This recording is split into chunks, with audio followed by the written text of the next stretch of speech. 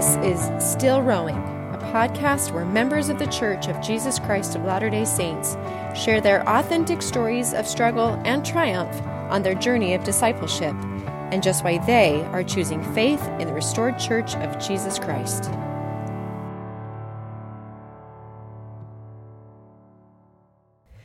Terryl Givens did graduate work in intellectual history at Cornell and in comparative literature at UNC Chapel Hill, where he received his PhD. He is a professor emeritus of literature and religion at the University of Richmond and the Neal A. Maxwell Senior Research Fellow at Brigham Young University. He has appeared as a commentator on NPR, CNN, and in the PBS documentary The Mormons. His writing has been praised by the New York Times as provocative reading, and his numerous books include A History of Latter-day Saint Theology, Wrestling the Angel, and Feeding the Flock, a survey of the idea of premortal life in Western thought.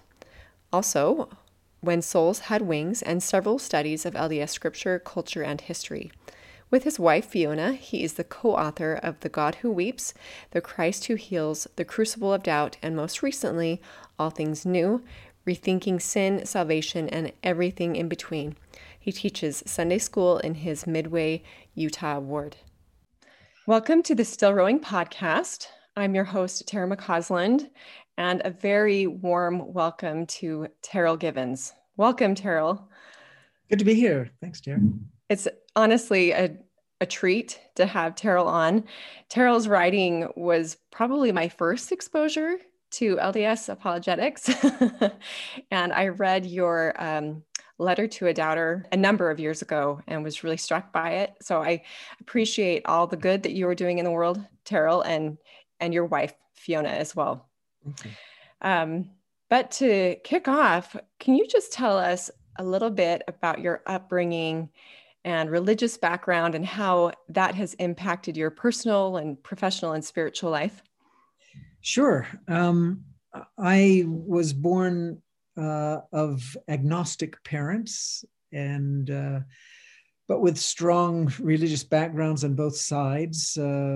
Methodist ministers on one side and Presbyterian ministers on the other.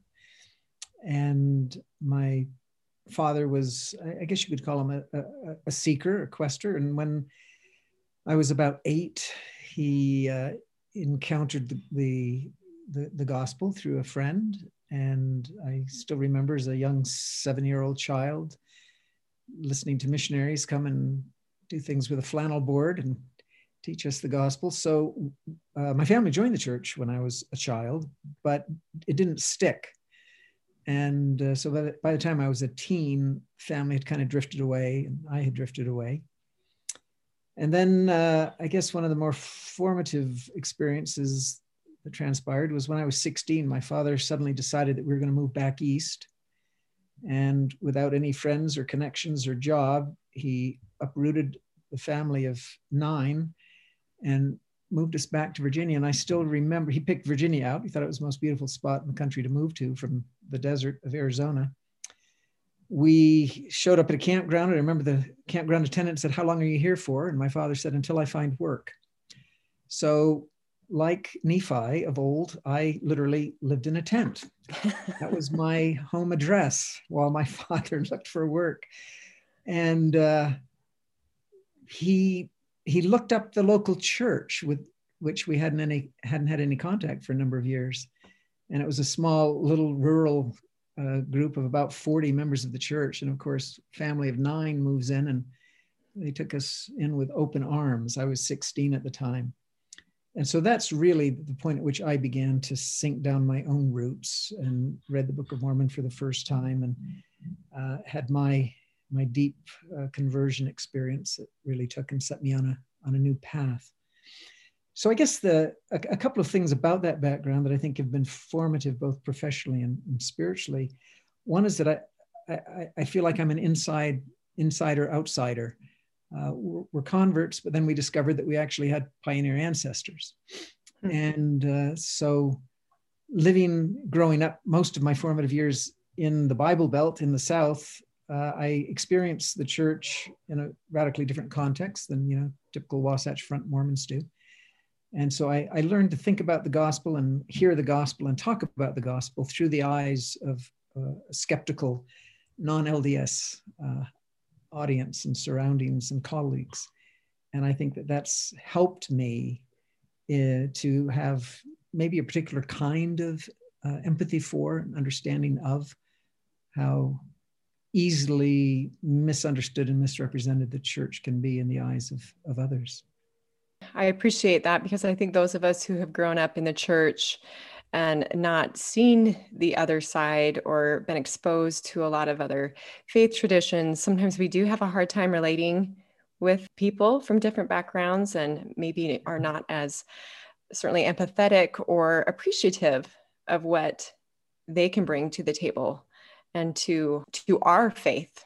Yeah, and I think, at least in my own case, that was a really important conversion experience that I had to have, because coming of age in the church in the 1970s and 80s, right, we were fed a diet of, the great and abominable church and the great apostasy and a kind of fortress mentality.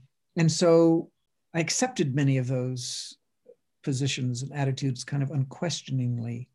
And then I found that with my first employment as a professor at the University of Richmond, that my closest friends, very, very dear and close friends, became a born-again Episcopalian, a secular Jew, and a Presbyterian who had left the ministry to become a Buddhist.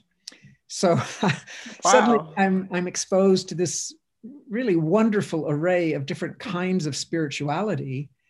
And so I kind of learned firsthand through intimate experience with these people who were incredibly good people to cast aside many of the prejudices and assumptions that I had grown up with, and begin to appreciate the vast resources of good people of faith from across the spectrum. And I think that's sunk deep. And then, of course, Fiona, I think, never had the same kinds of barriers that I had to overcome. She grew up Catholic, dearly loves the Catholic tradition, the liturgy and ritual and great mystics of the Catholic past.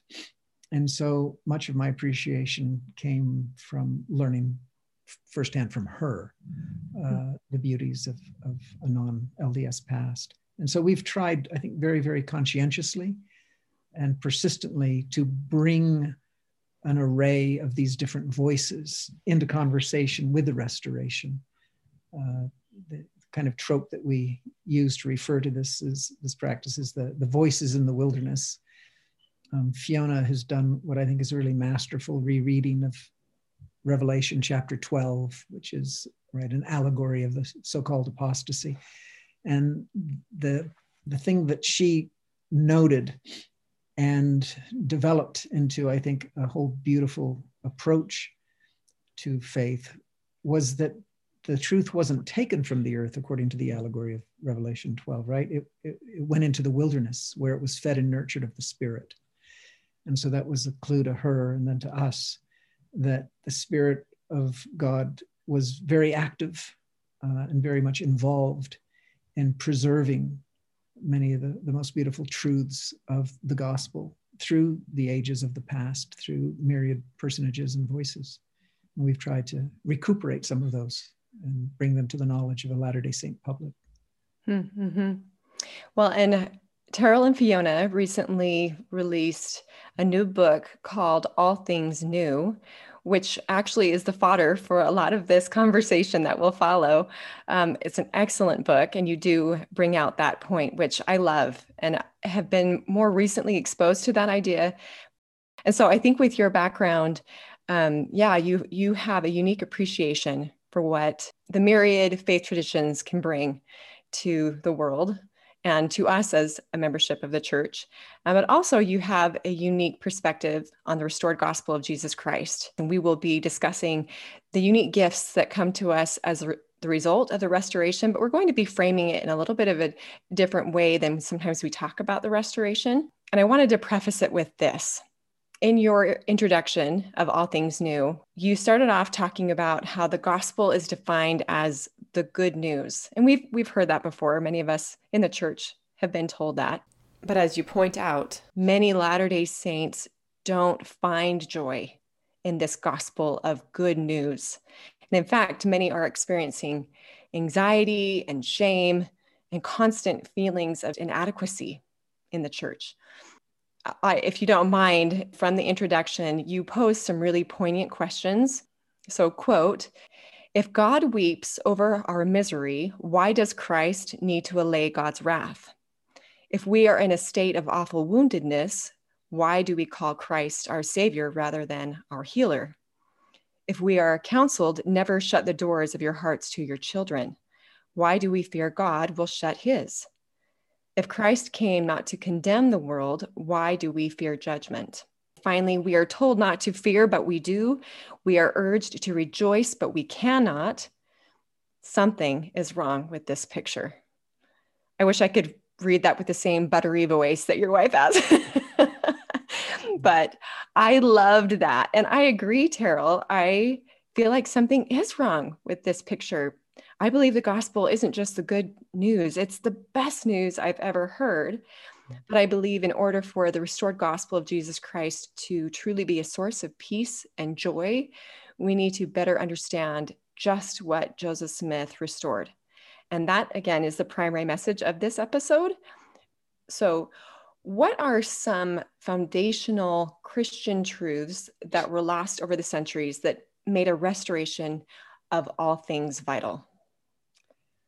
Well, okay, so one of the first questions that we were asking ourselves in preparing this book was, what is the baseline of Christianity?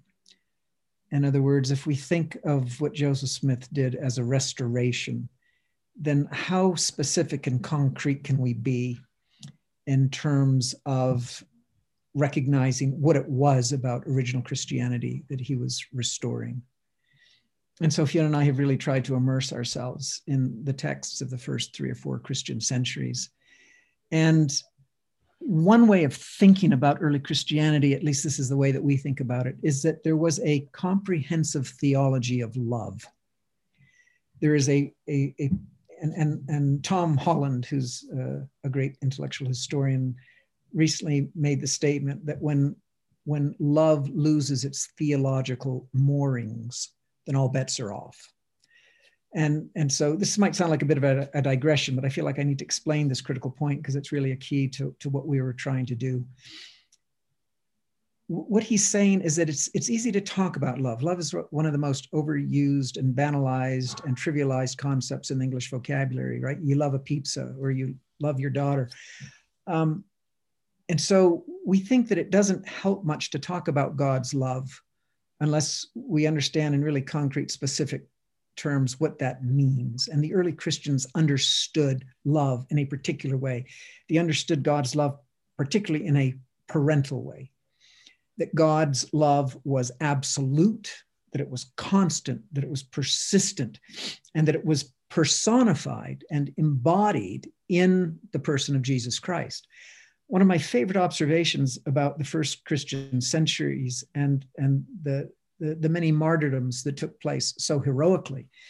The comment was made in regard to those martyrdoms by Marcellino D'Ambrosio, a great scholar of early Christianity. And he said, the thing you have to understand about people like Polycarp and Ignatius and others, he said, they didn't die for an idea.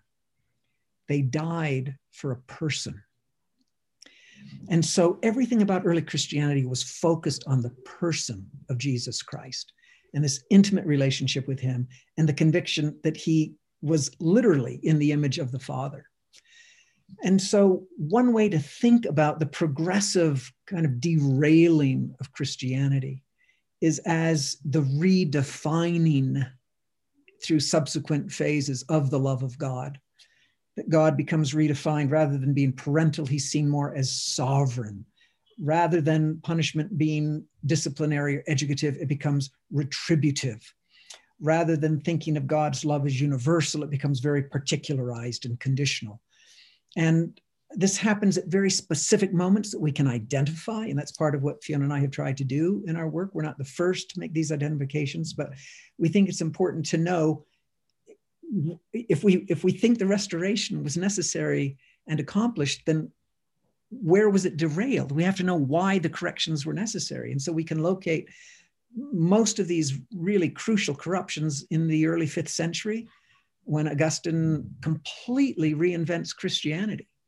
And moves us from universalism to particularism, from free will to predetermination, from punishment as educative to punishment as retributive, and the list just goes on and on and on. And so we can still talk about the love of God after that, but it becomes a very different love indeed.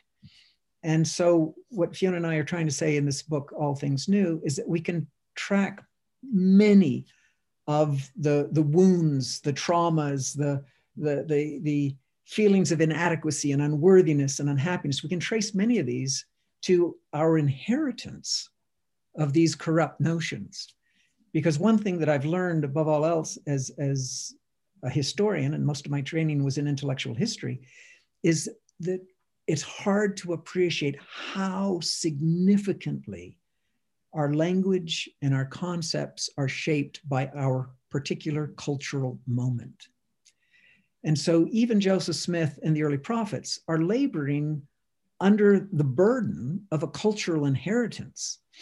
And no prophet is able to completely transcend his historical moment and exist in this vacuum where he can receive vertical revelation without any filters that condition or alter or restrain the purity of that revelation. And so this is why we think it's so important to refer to President Nelson's comment that the restoration is ongoing, that it's a process. We still have a long ways to go and much to be revealed. And we think that part of this work that still is being undertaken and needs to continue is a reformulation of the language that we have been using that is almost entirely an inheritance of the Protestant forebears who endowed the Christian vocabulary with what we think are all kinds of really damaging presuppositions and baggage. Well, I feel like this is something that I'm maybe just in the last few years of my life really starting to come to understand. That, as you say, that our theology, if we're going to get it, we have to really understand who God is at the core. And this idea that we've inherited these corrupt views of this impassible God who is looking for retribution, looking to punish, instead of this God of immeasurable love, that's really tripped a lot of us up in the church. Yeah, and we encounter a fair number of Latter-day Saints who are convinced that the scriptures need to be taken literally, and that if they refer to God's anger and wrath and judgment, then that's the God they're going to embrace. To which my response is, well, I'm not going to try to change your mind if you're comfortable and happy with that God. But I would like to at least ask one question, and that is, can you give me one moment in your life as a parent when it was appropriate to treat your child with retributive punishment? Not to educate, not to discipline, not to instruct, not to improve, but just to punish for the violation of a rule. And I've yet to come across a parent who can say, oh yeah, I can give you a few examples of that. So we recognize that parental love is not consistent with that kind of anger, wrath, or retribution. And yet we persist in many cases in trying to impute that behavior to God. And I think it was Elder Holland, a conference or two ago, who quoted William Ellery Channing, a great 19th century religious figure, who said one of the two greatest pillars of Christianity is the parental nature of God. And I think one of the great strengths of Latter-day Saint teachings is that we take that more literally than just about any other Christian tradition in our past. But it has become too much of a cliche in our own language, right? I'm a child of God. We sing it, we believe it, we teach it, but we don't follow through with the analogy to recognize the fullest implications of that. In a related regard, I'm reminded of something that I think one of the most beautiful things ever spoken by a poet was by my favorite figure of the past, Thomas Traherne, great but little recognized poet. He said, "No man who seeth the beauty of God's face can ever willingly or wittingly forsake him." And I think those phrases are really key, wittingly or willingly. Now, many people clearly are deserting the faith of their fathers in our tradition and others. I have no doubt they're doing it willingly, but the question is, are they doing it wittingly? And so it's my personal belief and Fiona's belief that if we really understood the impact of Joseph's conception of our heavenly parents, it would be impossible to ever turn our backs on faith in those figures. For a number of reasons. I'll just give you one example. I was interviewed by a Jewish radio host from Philadelphia many years ago in response to a flap that had erupted in the press because a Holocaust victim had been baptized for the dead. And so I was asked if I would go on air to talk about this practice among the Latter-day Saints. I said I would, not knowing the host was Jewish, and that his very first question out of the gate would be, "What are you doing baptizing my dead ancestors?" And I said, Latter-day Saints believe that our Heavenly Father anticipates a great feast at the end of time when his entire human family will be gathered around him, and he wants no empty seats at the table.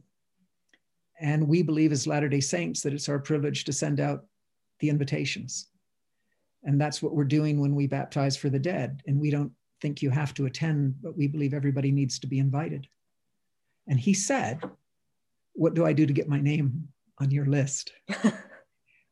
So clearly he was half joking, but at the same time, I think he was recognizing what an unimaginable generosity you impute to God, to think that not only does he want every child to return to his presence, but he's prepared the means for those ordinances to take place that can ensure their bonding to him in eternal relationship. That's the kind of vision that Joseph Smith was trying to put into place with his temple theology. And I just think we have yet to appreciate the full implications of a God who is that determined and that willing and that capable of bringing us all back into his holy presence. And we believe that that is the destiny of the human family. And it's significant in this regard that we've never heard of a Latter-day Saint who abandoned their faith because they believed God was too generous, or they didn't want to make room for a Heavenly Mother in the pantheon, or because they didn't believe that our spirits are children. In other words, it's the institution that always somehow gets in the way. And so I think part of what Fiona and I have tried to do in our work is to refocus our attention on the Christ, on the doctrines that bring us to him, and to see the institution in what we think is a healthier way, which, and the way I would put it is this. I would say that the institution is to be valued because it's that church that has most fully revealed the true Christ. It gives us the most practical resources to emulate him. And it stewards those holy powers that empower us to be eternally at one with him. But the church is secondary to the Christ that it points us and guides us toward. And in some ways, it was much easier to be a first century Christian. Maybe this is why so many of them were willing to go to the flames, is because there wasn't this enormous bureaucratic institution that interposed itself between them and Christ. They existed as a small community of persecuted, marginalized people who drew together in love and felt a direct connection to the healer. And today it's hard to remember, oh yeah, all of this stuff is just a set of resources that facilitate our return to a heavenly family. And things get out of order. And that seems to me to be a precondition for anybody who has faith crisis or leaves the church. I interviewed Stephen Harper some months ago, and one thing that he said was that essentially the true gift that Joseph gave us and why people were so drawn to what he preached was that he introduced us to the true God, this God of love. And I love that. And I think you're absolutely right that if we fully understand and embrace this God of love that I think is best represented through the life of Christ. And that, I mean, we know that, as you said in your book, it wasn't just a metaphor. When Christ said, if you've seen me, you've seen the Father. He was being straight with us. We can take his word for it. And so I think getting past the institution, recognizing its place, but finding a clearer, more direct line to this God of love can hopefully help some of us navigate the faith challenges that so many people are struggling with. You've clarified that some of these pre-restoration notions about God and sin and salvation that were so predominant in Joseph Smith's day do continue to color our perception of these topics. How do you feel like that has most blatantly impacted us as a church membership? And perhaps you feel like you've already spoken to this, but anything else? Yeah, I could elaborate just a little bit because, Fiona and I use this word sovereign with a very deliberate meaning that has a historical resonance of which not everybody is aware. But what happens in the early centuries, especially when the Western Latin church fathers become the dominant voices rather than the Eastern fathers, and fathers like Tertullian and others who are trained in the legal profession, they begin to endow the gospel with all kinds of legal metaphors and legal analogies and legal language. And so one of the most obvious signs of this shift is the notion of sovereignty. So increasingly, God is seen as this sovereign ruler, like a liege lord, and we are vassals. And we have to beware lest we offend the honor or the dignity of this liege lord. And he demands absolute obedience and subservience of us. And this image it's concretized and formalized in creeds like the Westminster Confession, where the word sovereign is used, and where we are specifically told that we are created for God's glory. That is preached from the pulpit by any number of Protestants today. It's part of the Baltimore Catechism of the Catholic Church. Why were you created? The answer, for God's glory, just as a servant or a vassal exists for the glory of the Lord or the King. And Joseph Smith's conception of God is a complete repudiation of that. No, God is our Father. He wants peers, not servants, not slaves, not subjects. So at some level, we know that, but our language continues to be very transactional. We're afraid of offending him. We're afraid that we're going to have to be punished, that we're going to be judged for our deficiencies in this regard. And none of those attitudes make sense in the context of a child-to-parent relationship. I think one of the most beautiful moments in all of Restoration Scripture is in Moses chapter 7. Now, Fiona has talked about this repeatedly, about, this is where we encounter face-to-face the weeping God. But one aspect of that encounter that we hadn't appreciated until recently, we focus on the question, why are you weeping? 3 times, why are you weeping? And the precise wording of the response is incredibly revelatory. Because what God does at this moment is he repeats the 2 great commandments. He says, well, I gave you the 2 great commandments, right? To worship and serve me, your Father, and to love one another. But behold, look at these people, they are without affection, and every man seeketh the blood of his neighbor. In other words, what is the source of his being distraught? It's not that we're failing to honor him as our liege lord. That would be the Augustinian or the Calvinist or the Protestant historical conception. No, he's weeping because we're hating each other. And I think, where could you find a truer window in any scripture, anywhere in the canon, into the genuinely parental nature of God? Because a parent can identify with that. A parent wouldn't say, well, I'm disappointed that you don't honor me. No, but a parent could say, I just wish you treated each other better as brothers and sisters. And so it's just, like I said, it's this glorious moment where we realize, oh, Joseph really meant that when he taught that we have heavenly parents. And we see the psychology of eternal parenthood come through in that moment. So that's just another example of where if that lesson really sank in, that would change our relationship to Heavenly Father. We would see that he's a parent who wants us to love our brothers and sisters. He's not a parent preoccupied with his status and with our subservience and honor. And clearly we should honor and respect him. But it's telling that that's not the cause of his tears when we fail in that regard. It's when we fail to love each other. And so, of course, then Joseph develops a whole theology out of that, right? It's really interesting that in all the great conversion stories in history, the famous ones that we're familiar with, Augustine, his conversion story, or Jonathan Wesley, his, right? Their conversion consists of an encounter with God, their sins are forgiven, and they then preach the good news of salvation.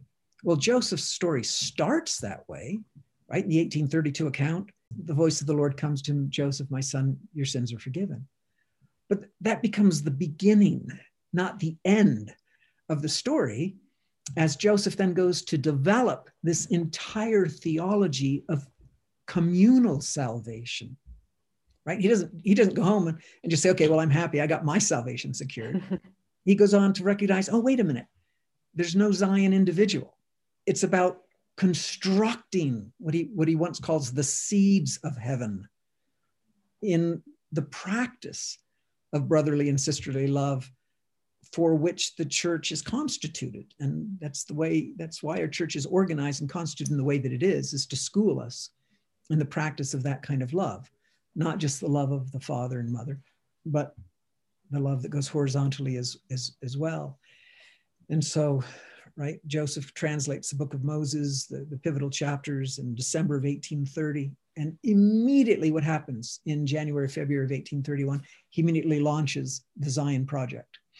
And suddenly we're trying to practice communalism and the law of consecration and all of these things that become oriented around trying to create this people, which is a real novelty in Christian history that we sometimes don't recognize the peculiarity of it, right? Charles Dickens, he's observing all of this from afar in England, right? And he says, it sure sounds funny to talk about a church having a place. The Mormon religion has a place of gathering. Well, yeah, because that's the only way in which we can begin to construct the rudiments of heaven. And that's what we're supposed to be about. So again, that just seems like a radical differentiator.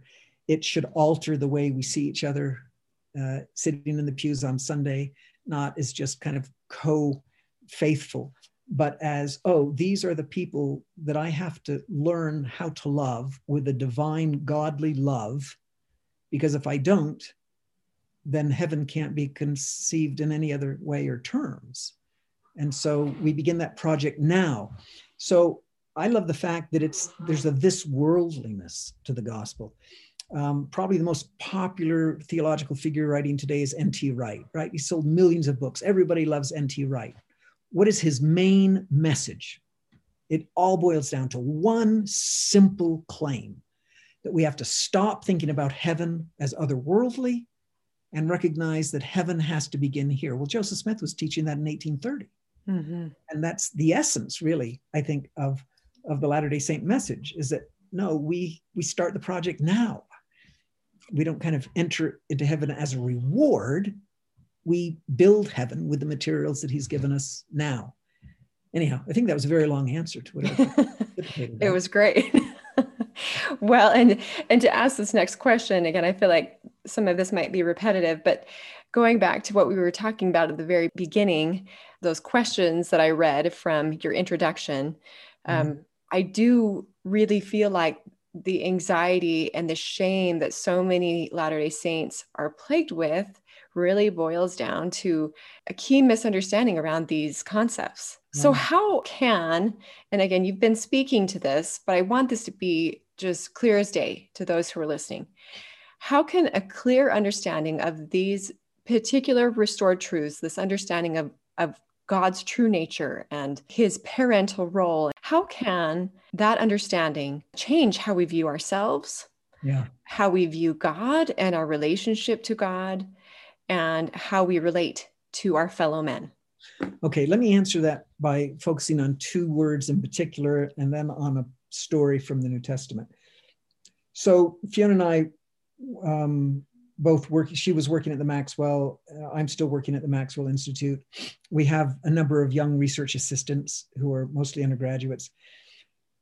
The pre-work for All Things New, before we knew we were going to write this book, we gave the assignment to 8 or 10 of these research assistants. We said, would you go home and make a list of the words you hear in church that cause the greatest distress, emotional anxiety to you? And so they jumped into the task willingly. They were really thrilled to have this opportunity to give their views on how vocabulary is affecting them as young Latter-day Saints. There was one word that appeared on every single list we got back from these students, and that was worthiness. There seems to be a quasi-universal sentiment among Latter-day Saints that they feel they are continually on trial for their worthiness, and that they can never measure up to that standard of perfection that they think is expected of them. And associated with that, right, the flip side of that concept of worthiness is judgment, right? So, you know, Fiona relates the story of where she was given a fireside to return missionaries, and it went over very well. There's a beautiful spirit until at the very end, one young man raised his hands and he said, I love everything you've said, but what about judgment? And she said, I think in an inspired moment, she said, well, how do you feel when you hear the word judgment? And he said, I feel afraid. And she said, well, feelings of fear never come from the Lord. So clearly you're misapprehending something in connection with that word. So I think the language of Abraham can sometimes confuse us when it talks about we will create this world and we will prove them herewith. Well, one exercise that I suggest to Latter-day Saints who are interested in these kinds of questions and pursuits is go online and look up these words that trouble you in the 1828 Webster's Dictionary to see what they meant in Joseph Smith's day when he is using them. And sometimes the results can be quite illuminating. To prove, in the Webster's Dictionary of that era, means to reveal a hidden characteristic or to bring something to the foreground that was unknown. So I think we have to get rid of this notion that we're all sitting for a final exam and God is grading our papers to see if we pass or fail. That's not the role any parent has. We have to see him as laboring alongside of us throughout the process, as an untiring and untirable tutor who's just going to make sure that we get everything that we need to get under our belts so that we can continue to move and progress. I think Elder Uchtdorf, I think, affirmed this understanding of judgment when he said in a beautiful conference talk 2 years ago that the day of judgment will be a day of healing and mending of hearts, not a day of being assigned to various punishments or penalties. So the scripture that I would invoke in this regard is the lovely story, forgive me, I think it's Mark 10. Is that the story of the rich young ruler and who comes to Christ, right? And what must I do? And he says, well, you know the commandments. And he says, these I've kept from my youth. Now, we remember the outlines of the story, but this is how we remember it. We remember that the Lord then says, well, then sell all that you have. And the young ruler went away sad because he had many possessions. But we've left out the most important moment in the whole story. The most important moment is midway through the story. Mark tells us, and then the Lord, beholding him, loved him. Now that hits me like a thunderbolt, because the placement of that expression is before the young ruler proves himself worthy or unworthy.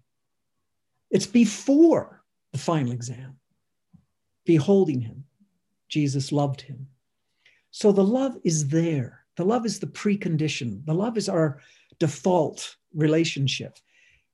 God's love for us and his determination that we are worthy of his love was made before he ever offered his life on our behalf. If his love were in any way contingent or dependent upon our worthiness, then he would wait to die on the cross until the story was over. But he hasn't. And so his determination of our worthiness has already been made, as far as I can see and as I understand the scripture. He's hurt. He might be sad for us. He might be disappointed. He might be hoping and wishing that we'll do better. But he's not waiting to see if we deserve his love, as I understand Mark's story, at least. It's interesting when you've read something so often and yet missed something as, I think, as key as that he did love him before the young man decided he wasn't quite ready to sell his riches. And I do think that many of us, even if we are taught that God's love is always there, there's something that keeps us from embracing that idea. And that is one of the primary goals of this podcast, is to emphasize that God's grace is present always, working always in our lives, and that he will meet us where we are at, and that he's playing the long game. And he's not waiting for any of us to prove anything to him necessarily. He's looking for opportunities for us to learn and grow, and giving those opportunities to us. I think that's evident too in the Temple Recommend interview process. Now, I hope I'm not saying something out of order here, but I don't believe in any official church document it's called a worthiness interview. It's called a Temple Recommend interview. We tend to think of it as a worthiness interview, which I think is a terrible way to think of it, because it doesn't, nothing in that interview process tells us how worthy we are. We're not asked, do you love your neighbor? Do you beat your dog? Are you kind to strangers? Those are the questions that would assess, right, spiritual maturity and growth. I think that more is, here's a minimum standard to show that you're committed, and God will meet you here if you're just willing to show this minimal level of commitment. That's how I see it. So stop thinking of it as worthy, because that just seems to me inaccurate and a defeatist way to think about it. Mm-hmm. Well, and I think that we've answered how an understanding of this doctrine can clarify how we should view ourselves as God's children and what he's up to with this whole earth experience. And again, how we view God, but how we relate to our fellow men. This was something that really struck me as I was listening to your book. Obviously, we know that the two great commandments are inseparable. We cannot love God without loving his children. And in chapter 15 in your book on worthiness, I feel like we can miss the mark, as you said, by focusing too much on our personal worthiness. We then neglect the weightier matter of caring for and loving God's children. And that's not to say that we shouldn't be actively working toward greater obedience to all of God's laws and commandments, which, by the way, I believe are there as a protection and as a way for God to show his love. When we keep God's laws, we are happier because we are trying to live as he is, and God is happy. He keeps these laws. But yeah, I think sometimes we get laser focused on our own worthiness, and we try and become in isolation. We become engrossed in self, which is contrary to God's plan. But he put us in families, he put us in communities and in ward families so that we can gather and uplift and teach and mourn with and strengthen each other. Anyway, I feel more and more, Terrell, like, well, the best way to show God that we love him is by loving his children.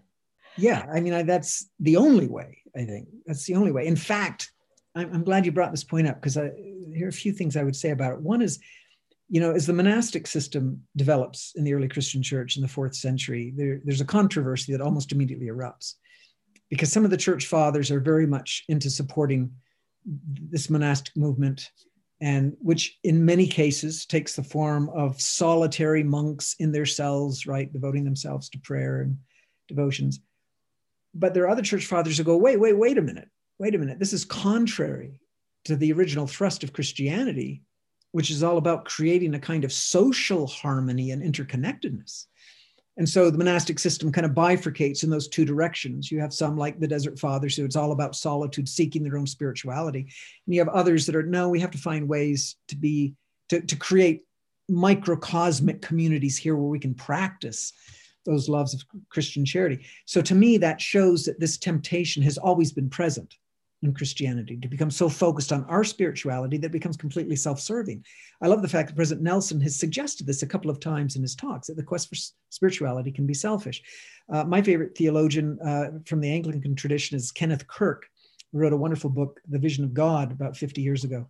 And he said, the minute you institutionalize a church, the minute it becomes an institution, you've crossed a threshold where you're now in danger of always measuring your own righteousness against this set of standards and teachings and principles. Now, he admits there isn't any other way. We need organized religion, but that's the omnipresent danger.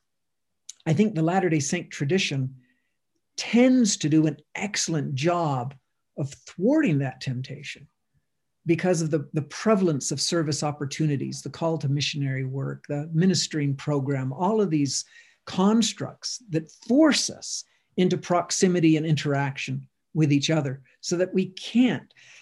It comes at a cost, right? We don't have a contemplative tradition in the Latter-day Saint faith. We don't have any great mystics or spiritual figures of the past who've retreated right into went into the desert and had these visionary experiences.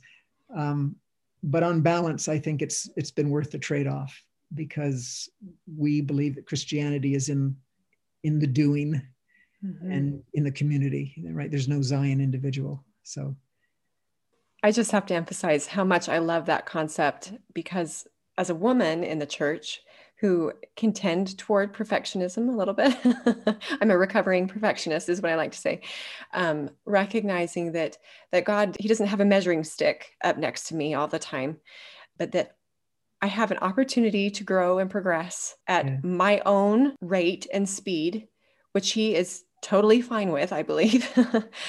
But that the less focused I am on my own reward or my own spirituality, and the more I can turn outward and look at my fellow brothers and sisters and see how I can help them on their way home, then I can rid myself of that shame and that anxiety, and I can be helping my brothers and sisters, which is what God wants us to do. That's beautiful. You probably remember in this regard that Fiona and I have pointed out that, there isn't any one correct reading of any scripture. I don't think they're often infinitely rich, but we do suggest an additional way of thinking about the ending of the Sermon on the Mount, the famous "be perfect." And that's a disputed reading, because the actual Greek verb there is in the future tense. It's not an imperative. It can be read that way, but the actual literal Greek original is "you shall be whole." And so we like to read that as an assurance that Heavenly Father has given to the recovering perfectionists. What he's saying is, do these things, take my counsel, love your neighbor, and you will become whole and complete. So one can read it as an assurance and an encouragement not to impose impossible burdens and expectations on oneself, but to just relax, trust that the Lord is going to get us there step by step. Absolutely. So we've talked about how the vocabulary we use impacts our understanding of gospel truths and our relationship with God and each other. And you've already noted two words that seem to be problematic for many: worthiness and judgment. Are there any other words we use frequently as Latter-day Saints that, when understood better, would provide additional clarity and peace? I give this not with any professions of certainty, but as just food for thought. we do think that the most critical word in our religious vocabulary may very well be atonement. And we wouldn't presume to give an authoritative explanation or definition of the word when even as great a mind as James Talmage said nobody understands exactly what was happening in the garden. But we would say this, that the way it's described in Alma and in Second Nephi, and the original language that we translate as atonement, and especially the emphasis really throughout the Book of Mormon on atonement, is on a process that is unfolding rather than something that happened in the past. And it seems to me that it would just be so much healthier for ourselves and our community if we thought of atonement as this ongoing project to become reconciled with each other and with God, to put ourselves into alignment. And so I think that's clearly intimated by the meaning of the term, right? At oneing was the original phrase, to become at one. So how could Christ have accomplished that in one moment, one event? Clearly he didn't. What he did do, according to Alma and Second Nephi, was he suffered the pains of all living creatures. Now that may include sin, but we tend to boil it down to sin and think of, right, this is the moment when he pays this debt. And that's a very Calvinist notion, penal substitution. I think it might be much healthier to think that it was an act of supreme and infinite empathy, that somehow God understood the human condition in the fullest scope and range. He understood what it meant to be wounded and hurt and damaged. He understood what it meant to sin and incur the consequences of our own bad choices. But it's a much more comprehensive concept that makes it possible for us to trust that he knows us intimately. And that's why I love the language of the Book of Mormon, right? That offering draws us to him. So stop thinking of some kind of mathematical equation. There's X amount of sins and this amount of punishment, and it wipes the slate clean. That's all the inherited Protestant language of atonement. And I think the Book of Mormon gives us a fresh way to think about it as an ongoing process of reconciliation where we become co-workers, collaborators with God and bringing about this oneness of the human family. I love the message shared in this book and in other books that you and Fiona have written about just understanding at the core of the gospel of Jesus Christ is this great love, which our Father and our Heavenly Mother and our brother have for us. Without that, we will struggle to find the peace and the joy that is offered to us through this good news. That as I said at the beginning, I feel like this is the best news. And as I come to understand it in more depth, the more grateful I am to understand how inclusive and how merciful our Father's plan is, and that we can trust him with our lives and our hearts. But ultimately, for you, how has a correct understanding of these principles brought you greater peace and helped you find greater joy in the gospel? Well, I think that all of these beautiful ideas are just abstractions until we experience the kind of love that you and I have been talking about tonight. And the question is, how do we personally experience that? And until and unless we have, then our relationship to the gospel is always a theoretical one. And so in my personal life, I feel like these ideas, these doctrines have prepared the ground. They've given me a compelling intellectual and theological appreciation for the beauty, the logic, the moral rightness of the gospel. But it's only because they impel me to experience the kind of love of God that they describe that I can actually claim to be an aspiring disciple. And it has mostly been moments when I have encountered the writings of those who have encountered the divine in our own tradition or others, that I've been able to vicariously experience some of that and enter into a prayer relationship where I have felt the same intimations of divine love. And if we aren't using the resources of the restored institution in order to make that possible, then I think that we're members in vain. I love the repeated promises made throughout Scripture that every individual can see the face of God and know that He is, that every individual can encounter the Spirit in a personal way as Nephi did, that you just don't have to hear the language of your father or others, that if you are devoted enough to that ideal, then as Enos wrestling through the night, you can actually have this dialogic encounter. And so for me, that's the kind of discipleship that I aspire to, and that I believe the church is guiding me toward. Well, before I let you go, Terrell, why do you continue to choose this faith tradition? Why are you still rowing and choosing faith in Christ and His restored church? There are so many reasons. So I'll just give two or three. One, because the Enlightenment promised to bring about a renovation of the human condition. It promised that as science and knowledge and reason displaced darkness and myth, that we were entering a new era of human happiness and progress. There is nothing better about the human condition today than there was 300 years ago or 500 years ago. Rationalism has proven to be an important asset in science and technology, but it certainly hasn't helped us to find greater meaning or fulfillment in life. I am absolutely convinced that there is nothing more essential to human happiness than loving relationship. There is no other theological system or faith tradition that puts human relationships and their enduring status in the eternities front and center in their religious tradition.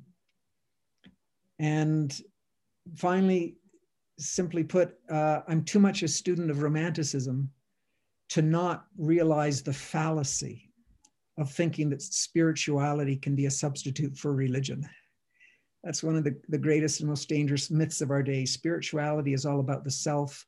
Religion acknowledges the necessity of working together, of human interdependence.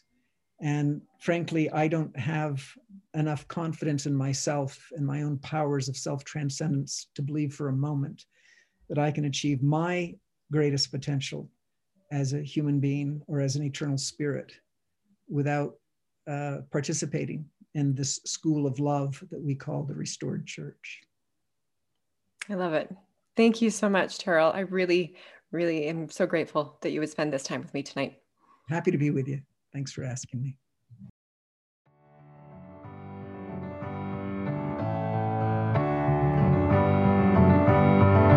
Thanks for listening to this episode of the Still Rowing podcast.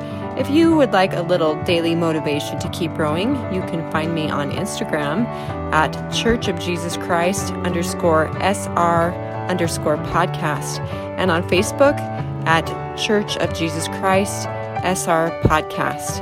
Also, if you've been enjoying this podcast, if you would go to iTunes and leave us a rating and review, that would help us spread the word about Still Rowing. Thanks again for listening.